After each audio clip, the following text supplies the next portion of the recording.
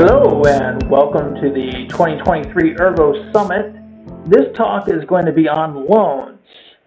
It's going to be on discussion of traditional banking models, its limits and alternatives, and particularly on the cryptocurrency space, how loans work, and the lending platforms that are available on Ergo.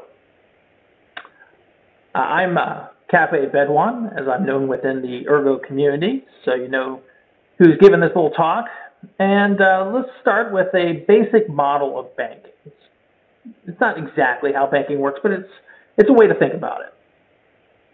So with banking, you've got three actors.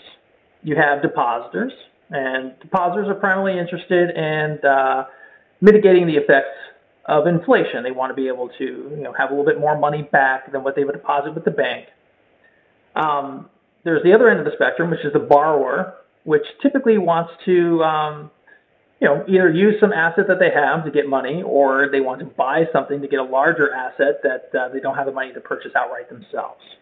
And in between those two people sits the bank, and they profit by working the differences between the percentages between what they pay the depositor and what they pay the borrower. So their incentives are to pay the depositor as little as possible. And on the other end, they're incentivized to charge borrowers as much as the market will bear.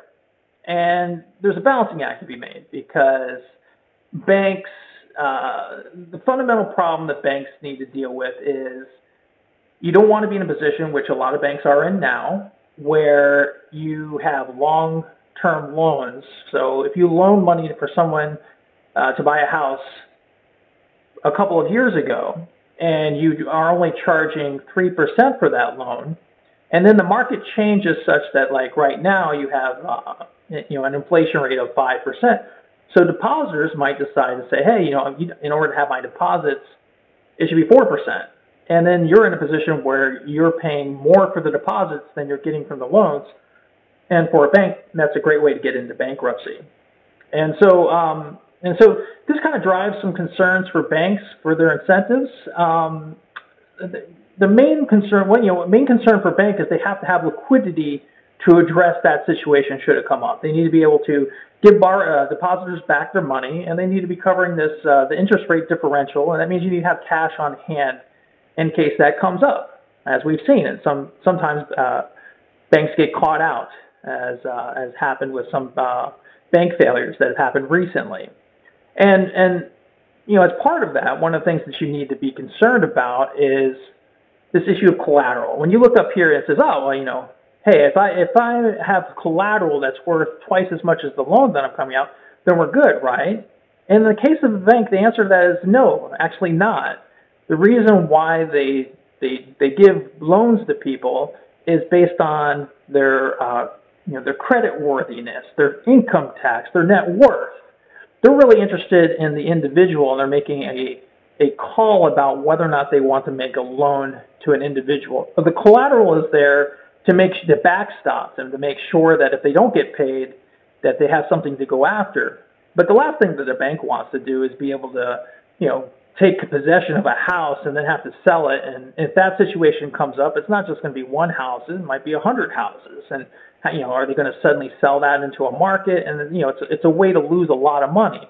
And so banks ideally want to be in a situation where they're never collecting collateral. They would much rather just get paid, and which is why they have this underwriting process that focuses on the individual.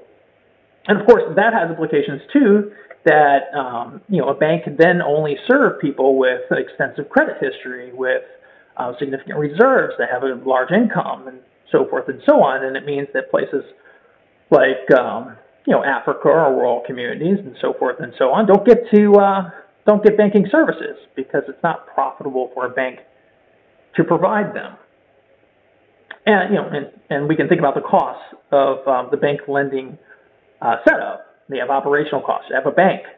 So if it's a rural community, is it profitable to set up this bank if you're not able to make the kinds of loans that make the bank money?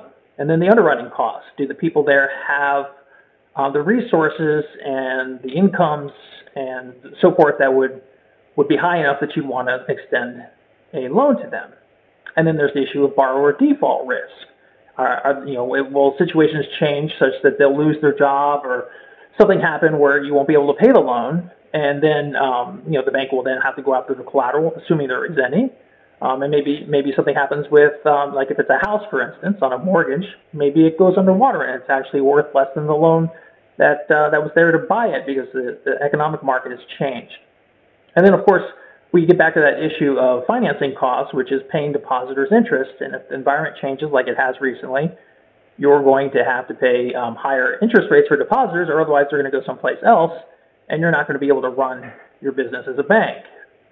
So, this is kind of like a framework of saying, like, there's a lot of costs involved with running a bank, and there's limits in what a bank can actually do for parts of the world. The banking model will not work for a lot of the areas of the world.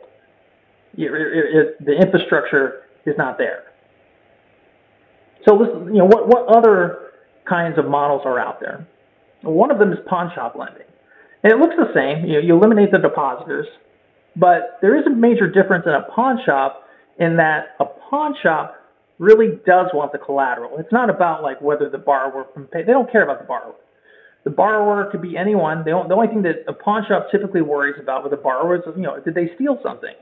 Are they trying to sell me stolen goods? And am I going to get in some kind of problem with authorities about it? And if they don't have that problem, then it doesn't really matter who the borrower is. The main issue is what's the collateral, and then how much money am I going to offer as a loan based on this collateral? It's an over-collateralized loan is what the pawn shop is offering. And so they don't have to worry about a lot of these issues that banks do. So if you think about the same thing as the same setup as a bank, what are their costs? Well, they have operational costs. They have a store that they have to run where people can come and buy the things that have been pawned, and they have financing costs. So people will come in and they have to figure out who are we going to lend money to because we have a limited pool of financing that we have, and what kinds of things do we want to take as collateral and have in our store, and are we going to get our money back doesn't factor in as much because they have the item and they can always sell that item for more than the loan. And then this is a good setup for cryptocurrency because it's you can take the issue that like the pawn shop brings and really eliminates these underwriting costs and some of these other problems and reduces them even further. I mean, your operational costs for cryptocurrency, you already have the blockchain itself, which exists out there as infrastructure that you can tap into. So really, the only thing you need to do if you're going to create a lending platform is the smart contracts that live on that cryptocurrency, and a website that connects to it that enables people to connect their wallets and to do some activity with it. The other interesting thing about cryptocurrency lending is that you're not restricted in the case if you're at a pawn shop, it's only what's in the cash drawer. That's what we can offer people in terms of loans. But with cryptocurrency, you actually have a global base of depositors. Even banks don't have that. You have this large base of people, and you can handle any level of transaction. So it doesn't matter to you if it's only $1. It doesn't matter to you if it's millions of dollars. It's all just a transaction on a blockchain. It's just numbers, and so you can handle. Obviously there's some limits in terms of how many transactions per second and some of the capabilities of the blockchain itself. But it does change the framework of what's possible in a way that a bank tends to be local and be governed by rules for a particular state and kind of economic situation. Where cryptocurrency is a true global kind of financial platform that hasn't existed before, and there's a lot of ways that it will drive down costs, create access for people that currently don't have access to financial services, and so there's a real opportunity here for cryptocurrency to do something that that hasn't existed before and could benefit many people. Okay, so this is straight from the EXLE site. It talks about the Ergo Manifesto, which, the focus there is on the fact that a blockchain allows anyone, any business size, any location, any kind of environment, to conduct some kind of economic transaction. It doesn't really, it is not set up to limit you based on your geography or based on some kind of arbitrary requirements. It's an open platform. So, and this has implications for, it's available because it's something people access via their cell phones or on their computers. The loan cost is low because it's smart contracts. So these, it's a computer program. It's not people sitting there evaluating your background and your ability to pay. It's secure because it's cryptocurrency, and there's secure protocols for accessing and using it. And so a lot of the things that involved in the banking, even the pawn shop model, are eliminated if you use a cryptocurrency as your base platform to do your lending. So on Ergo, you have 3 loan platforms. You have EXLE, which is a pooled, uncollateralized lending platform. You have Duckpools.io, which is a pooled, collateralized lending platform. And then you have SigmaFi, which is a person-to-person P2P lending protocol. What does that mean? So let's look at each in turn. So EXL is a kind of social lending platform. Probably the closest thing that we have to that that exists in traditional finance would be Kiva, which is microfinance, where people are responsible for the community, and so the collateral is basically their social credit or their standing within the community, and so they, that's how you're not there with a lot of money that you can sit there and say, well, I'm gonna go and give you my animal or my deed to my house or whatever. It's just people say, okay, we know that person, they're trustworthy, and we're going to extend them some money, and it's all tracked on the smart contract, so on the blockchain, so who has borrowed what and what the repayments have been, and so forth and so on.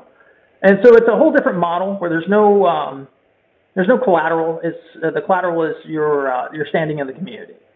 And in the case of this kind of lending, it would be important because if you let's say that you're a depositor and you'd put in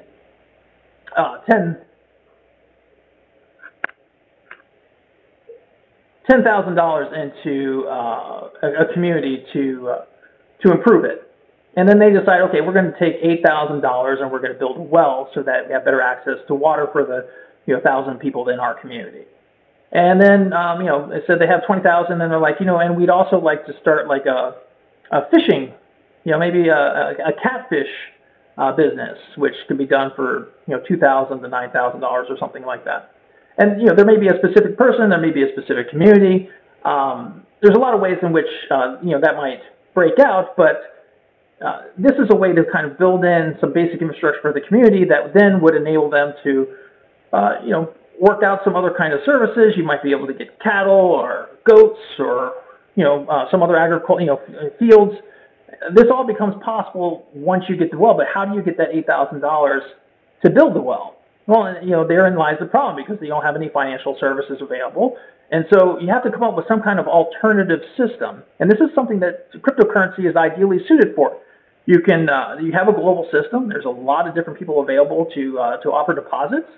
But in this case, there's no return for the depositor. So, it's going to require building up the infrastructure, not only for these communities, but for also this lending platform, so that it can be a viable source for depositors to make the initial, initially it's more of a charitable setup, but if you get economies of scale such that, these folks in these communities can borrow and get it at a better rate than they would from money lenders locally, then you would have a viable business model that would drive down prices for these communities, and then they would be able to create the infrastructure to get a better standard of living for themselves. But initially, it's going to require people to come in and say, we're going to work to build this kind of system and get enough kind of gravity going to support it and to build it out so it can be an actual force kind of in the world and kind of change the way that we do finance.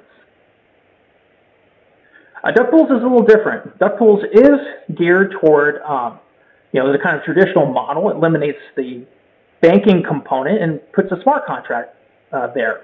And the value of this really comes down to a couple things.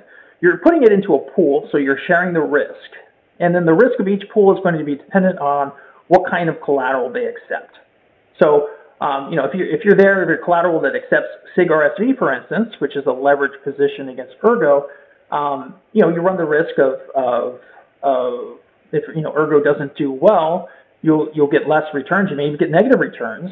But if it does really well, and then you'll get more returns than you might otherwise.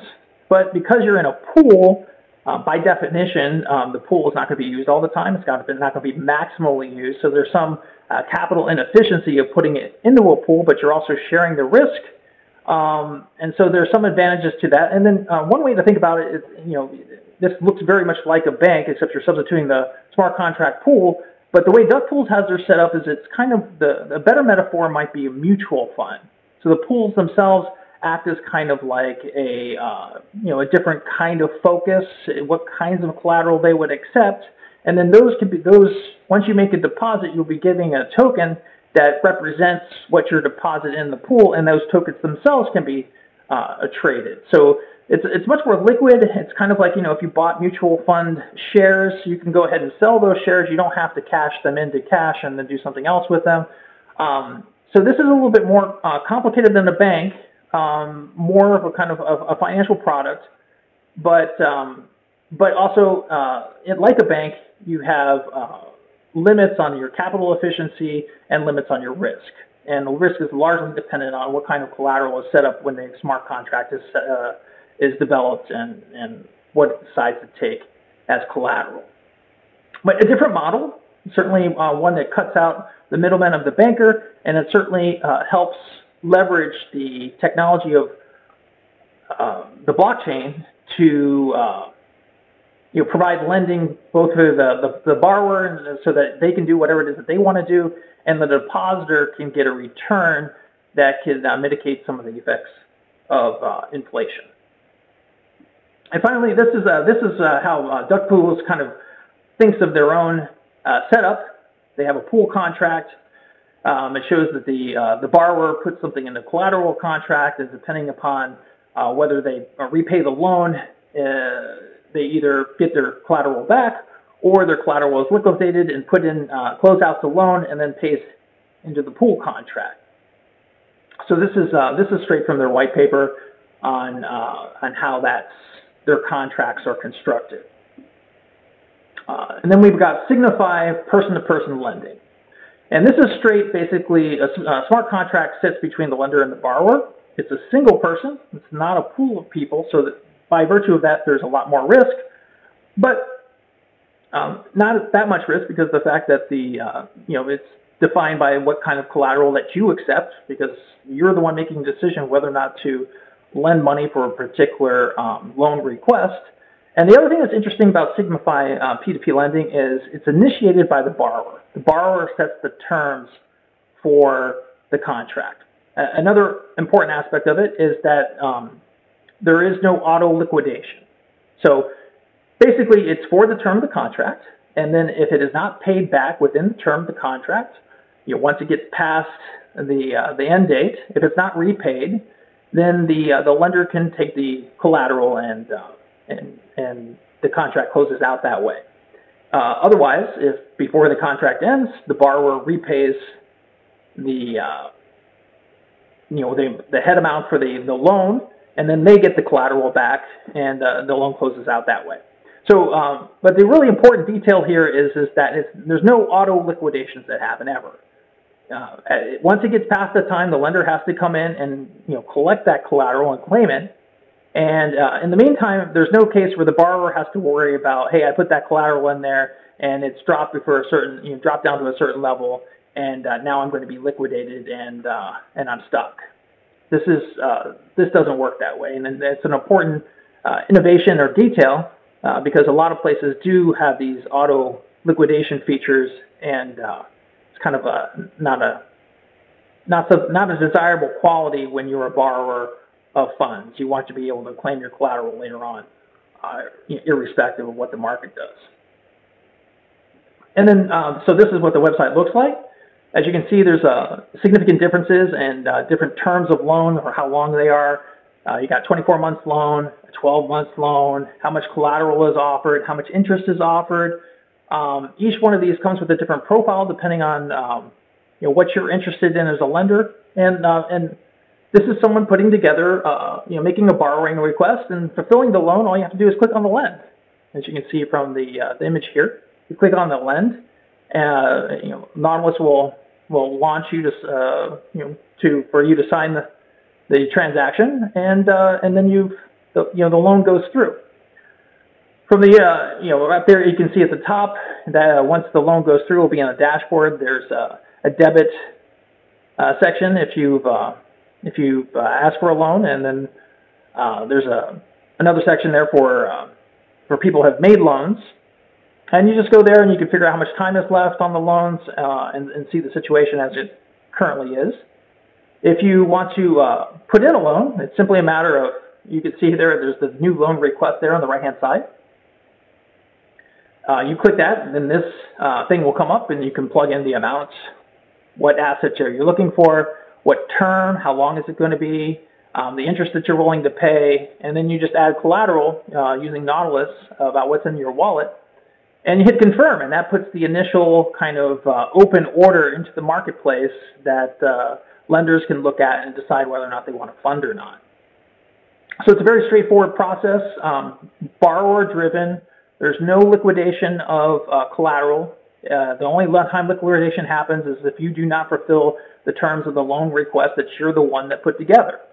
So a very fair system, and as you can see from this picture, there's a UI fee of 0.01 ERG, and there's a minor fee of 0.0022 ERG.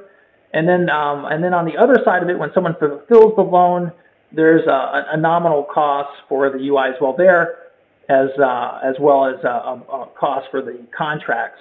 Now, the person that put that together. So, but they're relatively small, and this is a relatively straightforward process.